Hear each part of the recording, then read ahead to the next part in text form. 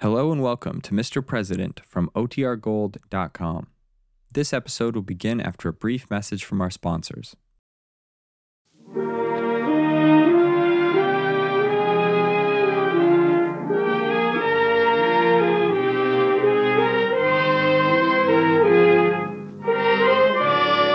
Mr. President, starring Edward Arnold.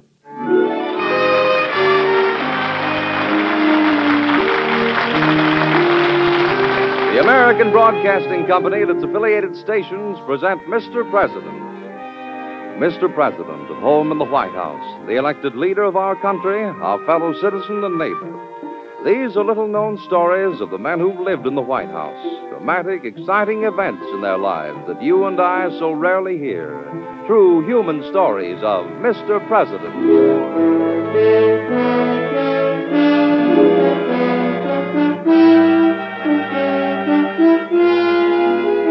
Now, Edward Arnold as Mr. President. Let's visit him in the White House. It's evening. The old mansion is resting quietly after a busy day. Only one window on the ground floor shows a light. We enter and find ourselves in the President's study. Good evening. Sit down, won't you? You know, the problem of being peacemaker in an argument is not an easy one, particularly when you have two brilliant individuals involved, each firmly believing that he is right. You have to see both sides, but you can't take either side. And still you have to keep them together, as I tried to do in tonight's story. Later on, of course, I'll tell you which president these incidents really happened to. But meanwhile, you may be able to guess.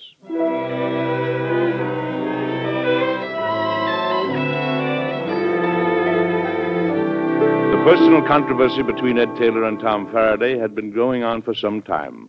But one morning it came right out in the open at a meeting of my cabinet.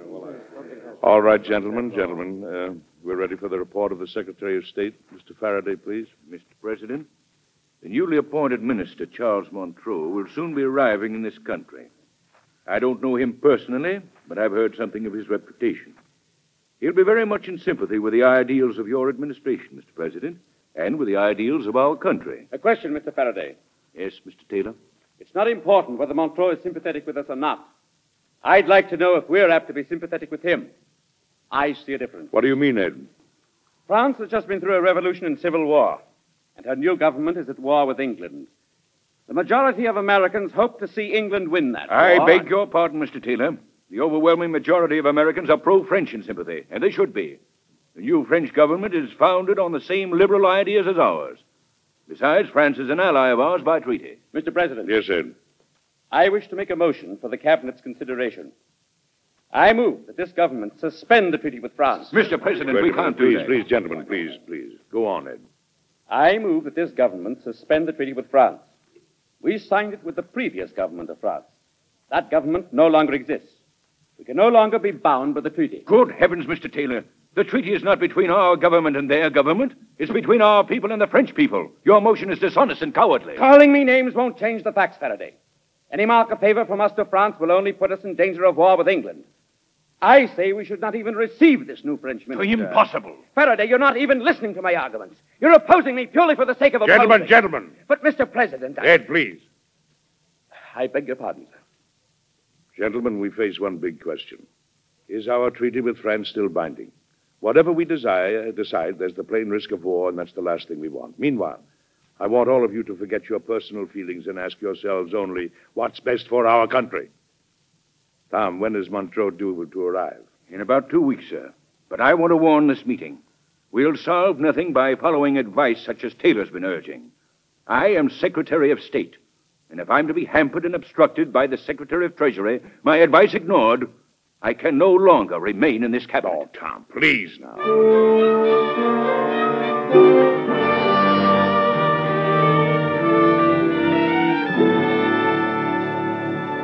Mr. President, I don't know why you let those two men cause you so much trouble. Oh, I don't suppose they realize it. You're more important than Mr. Taylor and Mr. Faraday and the whole cabinet and Congress. Now, just a minute, Miss Sarah.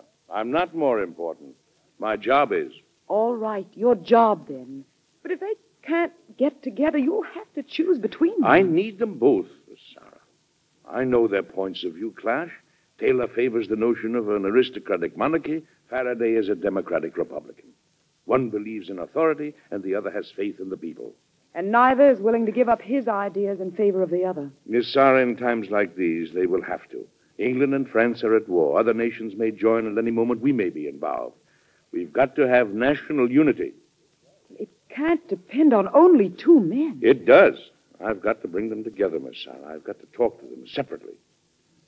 First send me, send for Tom Faraday, then get me Ed Taylor. Sit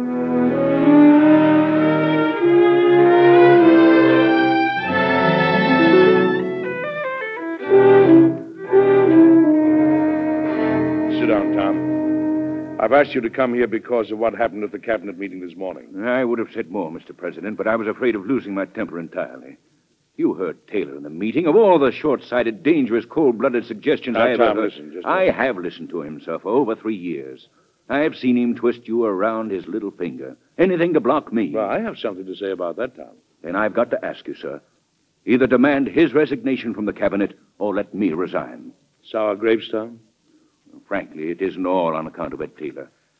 I want to go home, have some time with my family. I'm 50 years old, Mr. President, and I've been in government service for most of the last 20. I've got grown daughters. I want to know them better before it's too late. I'd like to go home, too, Tom. But I can't. Of course, but if I'm no longer in the cabinet, sir, things will go much more smoothly. Let Taylor have his way. I will not. And I won't let you have your way either. I want you to promise to cooperate with Ed Taylor. I don't see what good can come of it. Tom, both you and Ed have a great deal to give your country. You've proven it already. You'll go on proving it in the years ahead. I'm not going to let either of you fail in your duty. You belong in the cabinet, and I'm going to do everything I can to keep you both in it. Mr. President, I don't like Taylor. I don't agree with anything he says or does. Well, you can compromise. You've got to. Oh, yes, we can compromise on small points. But when it comes to matters of principle, I'm sorry. I can't compromise. And let me say this about Taylor. I don't think he can either. Well, what about my principles? What? Well, never mind. Do I have your promise? I want you both in the cabinet, almost at any cost. At least until we solve the French question. Yes, Mr. President. I'll do my best. Good. Now about the French treaty and Montreux. Mr. President, you can see how impossible it is to suspend the treaty. So far, I agree with you. But suppose Montreux insists we join France in her war against England. I don't know, sir. It seems to me it depends largely on what orders Montreux's got from his government in Paris. And it depends on public opinion here, doesn't it? That means it depends on Montreux. Exactly.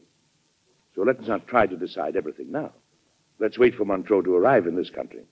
Meanwhile, Tom, you won't forget your promise. I'll try not to, sir. I'm grateful to you.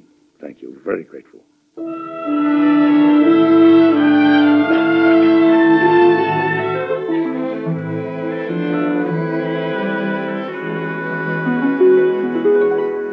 I'm glad to see you, Ed. Sit down, won't you?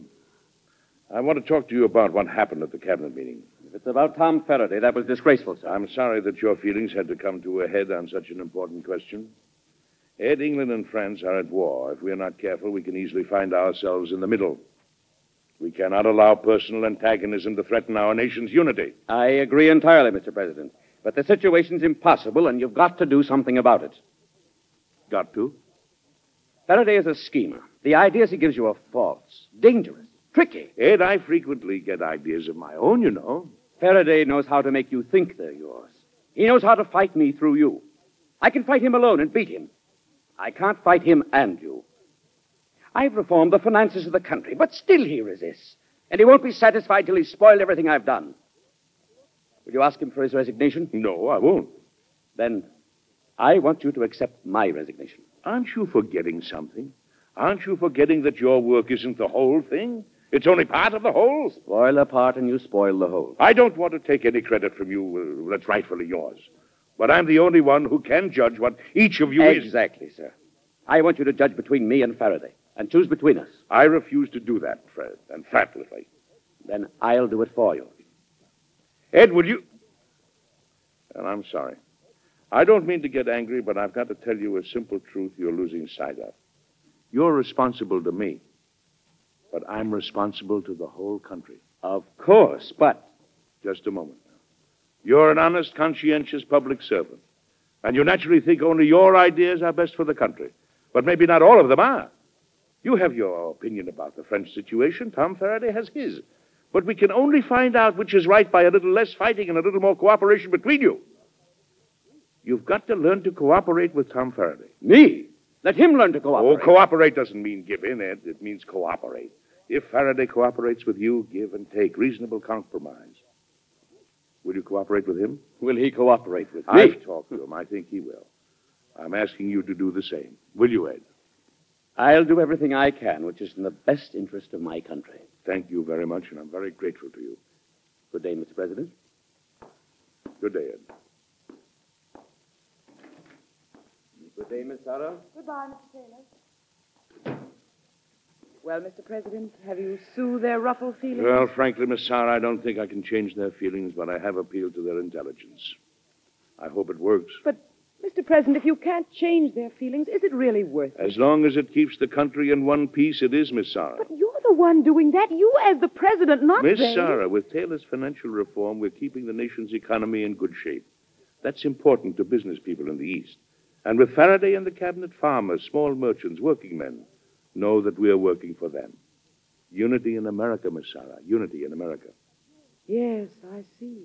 Unity at your expense. Well, as to the rest of the world, Miss Sarah, I'd admire any country that could have in its government at the same time two such men as Taylor and Faraday.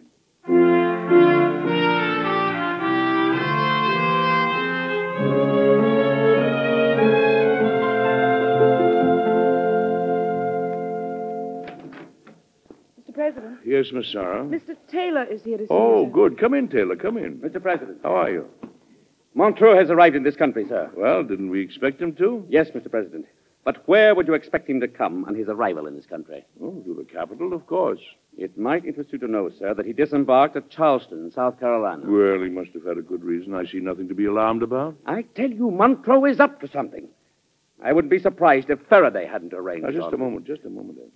Let's not start this all over again. If Montreux is up to something, then it's more than ever necessary that we stop fighting among ourselves. I only wanted to forewarn you, sir. Thank you, Ed. But let's not anticipate trouble.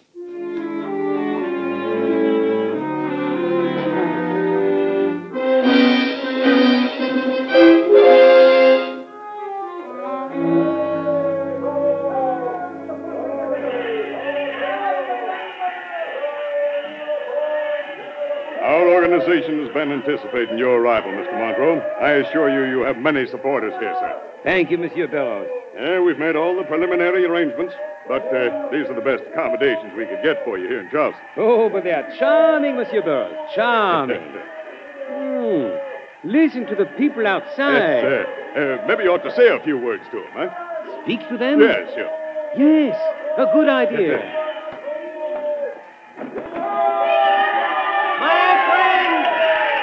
My friend, I bring you greetings from France, from the people of France, from your fellow fighters for liberté. I know you feel as I do, that France is the champion of freedom in all the world, and that England is the enemy of freedom. Thank you, my friend, thank you. Close the window, Monsieur Burroughs. Yes, sir. I am pleased, my friend. The people are most friendly to me. Yes, sir. I wrote you they would be, sir. It will make my work and yours so much easier. You won't have any trouble, Mr. Monroe. You can see for yourself. Nobody's neutral so far as your war is concerned. Yes, I am satisfied. Lots of men will be glad to go over to France to fight for you. Our committee's got thousands of names already. And shipyards will be glad to sell your ships to fight against England, sir. Monsieur Burroughs, I want much more than men and ships. More? I want the United States to declare war on England. War?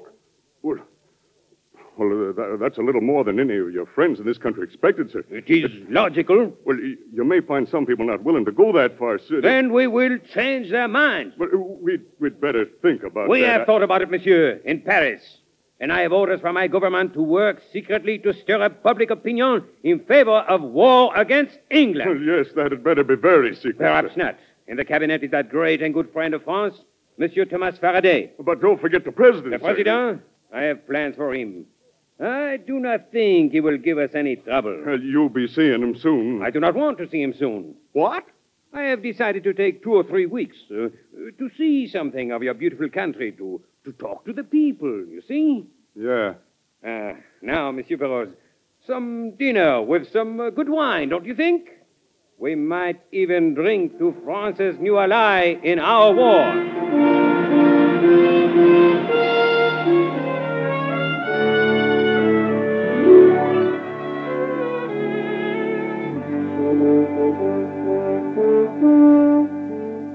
Tom, Ed, I've asked you both here to find out your opinion about Minister Montreux.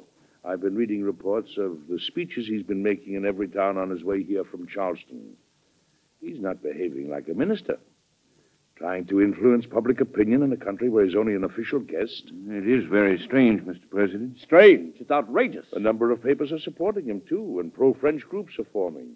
Especially in the South Town, with help from your friends. Well, that's not my doing, sir. Besides, what about the pro-British sentiment stirred up by tailors' organizations in New England? Listen to me, Faraday. You Now, dare... wait a minute. Wait a moment, both of you. Trying to beat each other isn't any help. Now, let's stick to Montreux. Mr. President, I think his behavior is a deliberate insult to you. Ed, I didn't think that would bother you. I beg your pardon. Anyway, that's not important. It's true he's taking his own time and coming here to be officially received. But on the other hand... It's an outrage, sir. I urge you to refuse to see him when he does come. Let him go back to France, a failure, and face the humiliation. What do you think, Tom? I agree that Montreux is behaving badly, sir, but let's bear in mind there's great sympathy for France in this country. He may be overwhelmed by it. That pro-French sympathy you're always talking about, Faraday, it comes from the most stupid part of the population. Taylor, Well, let's not argue. Since the treaty is still binding, Mr. President, we cannot refuse to accept Montreux as minister. I'm sure he'll be more discreet in the future.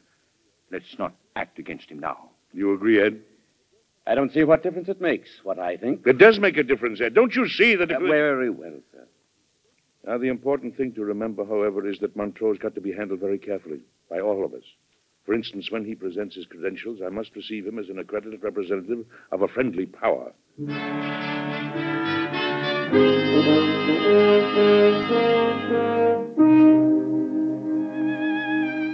Mr. Montreux, on behalf of the citizens of the United States, I welcome you to this country. There has always been great fellow feeling between your people and ours, and I'm sure your presence among us will only increase it.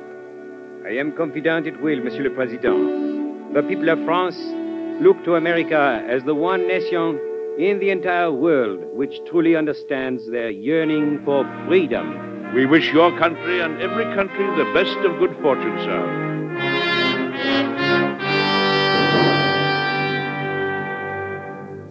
Well, Mr. Montreux, how did the president receive you, sir? Well, he was very polite, but, Monsieur Burroughs, I am not sure that he understands our problem. Well, when it's presented properly, he will, sir. After all, you have an eloquent champion in the Secretary of State, sir. Yes, Monsieur Faraday.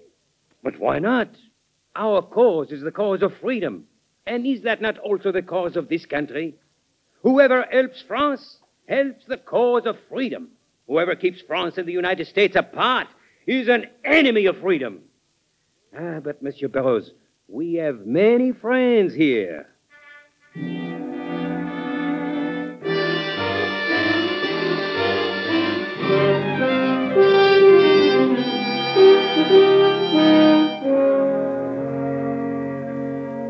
Gentlemen, we all realize our tremendous obligations to the nation which once assisted us so generously in our struggle for freedom. A nation to which we are still financially indebted. That nation is now fighting her own battle to win a similar freedom. Gentlemen, as Secretary of State, I am privileged to introduce to this club our great and good friend, the French minister, Monsieur Charles Montreux. Gentlemen, France is fighting for her life. It is not enough for you, our American friends, to give us sympathy. We need you as an ally.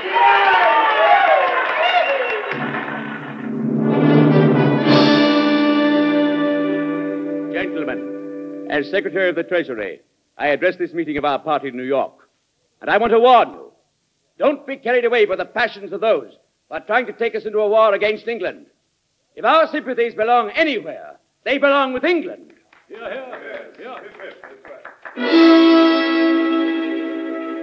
Gentlemen of the newspapers, my colleague in the cabinet, Secretary of the Treasury, Taylor, sees fit to arouse public opinion against France. He forgets the bonds that unite us and that great country. Bonds! Bonds between us and France? I ask you, gentlemen, where can it lead us? Only to a war against England. The Secretary of State should choose his friends more carefully.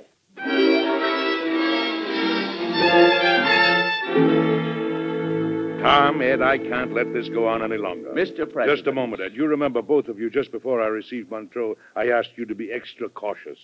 You remember that, don't you, Tom? Yes, but Mr. Both President... of you have ignored that request. Tom, you've openly favored Montreux, deliberately helped him arouse pro-French feeling. Ed, you've deliberately stirred up opposition feeling. I've only been trying to strike a balance. Faraday... All right. Which one of you started it isn't important now. The point is, how do we stop it? Gentlemen, I'm going to issue a proclamation of neutrality. Mr.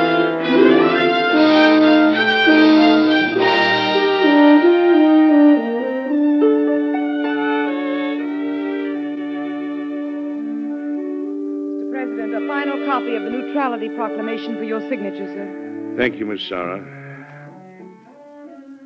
There you are. Is something wrong, Mr. President? Oh, the usual, only more so. Mr. Taylor and Mr. Faraday. Everything I've done with those two may come to nothing, Miss Sarah.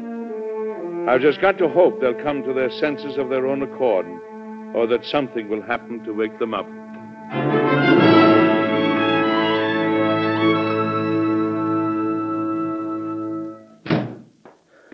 Monsieur Faraday. Yes, sit down, Mr. Montreux. You've, of course, you know about the neutrality proclamation. It is incredible, monsieur. I've talked to many people. I've been through many towns and cities. I know how everyone feels. They are not neutral. The president wants to avoid war, Mr. Montreux. And you, Monsieur Faraday, all over France, you are known to be a friend. I was, and I am. Do you intend to enforce the neutrality laws? I am the Secretary of State. That is the law of my country, Mr. Montreux. The proclamation says it is a crime for any American citizen to aid my country. That is right. It would not be a crime for me to help my country, would it? I'd be very careful, Mr. Montreux. Careful? Monsieur, I fight for liberty. The time to be careful is past.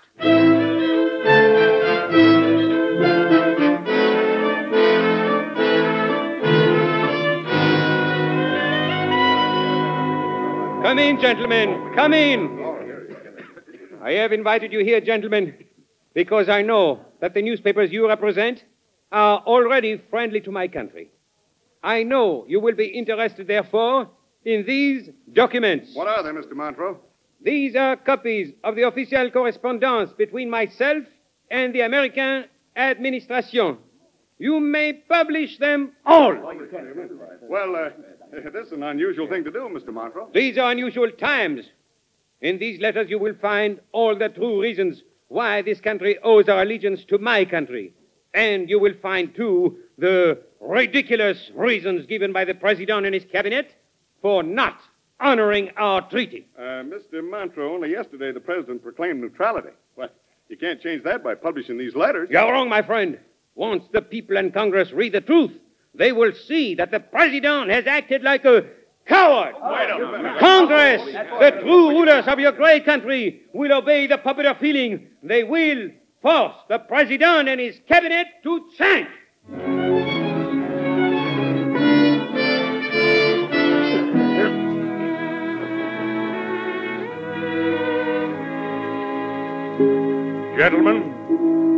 Gentlemen of the cabinet, I think now is the time for me to tell you a decision I've come to. I may hurt some of your feelings, but what I've got to say is more important than anybody's feeling, including mine. I've taken great pains to prevent one part of our country from turning against another part. That's why I've literally begged you, Ed Taylor and Tom Faraday, to stay in the cabinet. But now we find the country split in a different way. Half the people are for France and half for England. And meanwhile, they're forgetting where our own interests lie. That's where our quarreling among ourselves has led us. Instead, let's think only of what's best for our country, now and in the future. I have decided to ask the French government to call Charles Montreux home.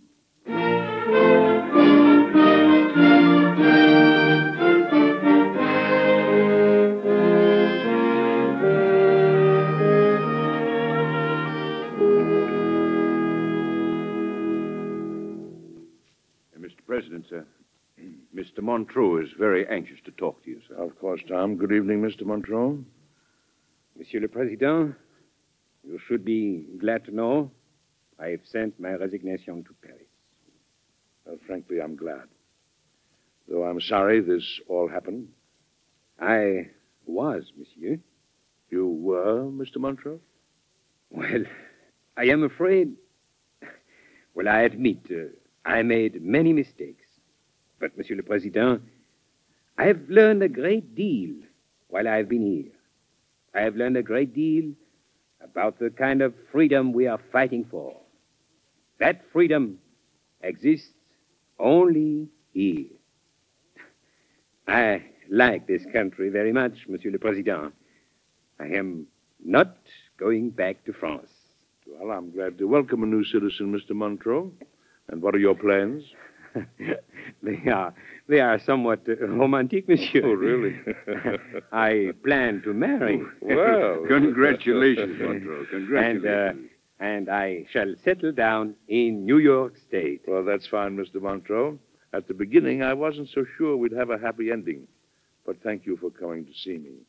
And, gentlemen, I think there's one thing we all agree upon. We all like it here.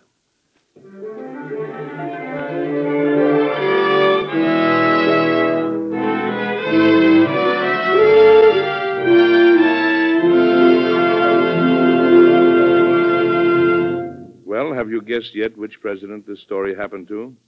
The time was 1793, when George Washington was Mr. President. The man I've called Taylor this evening was really Secretary of the Treasury, Alexander Hamilton, who was always at sword's points with Secretary of State Thomas Jefferson.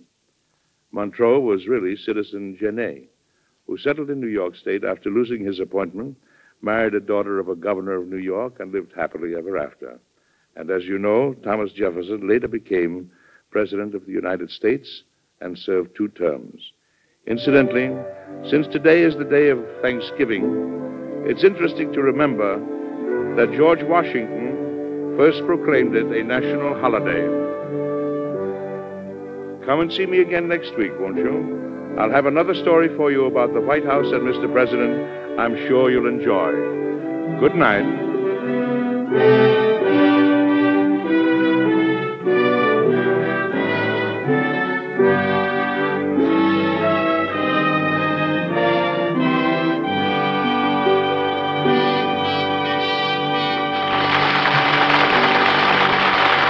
Edward Arnold appears as Mr. President by arrangement with Metro-Goldwyn-Mayer, producers of Sinclair Lewis, Cass Timberlane, starring Spencer Tracy, Lana Turner, and Zachary Scott.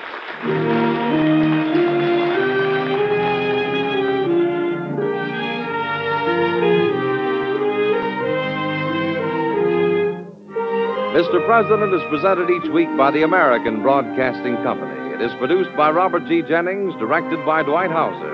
Miss Sarah was played by Betty Lou Gerson. Tonight's story, by Paul R. Milton, was suggested by incidents in the administration of President George Washington. Music was composed and conducted by Basil Adlam.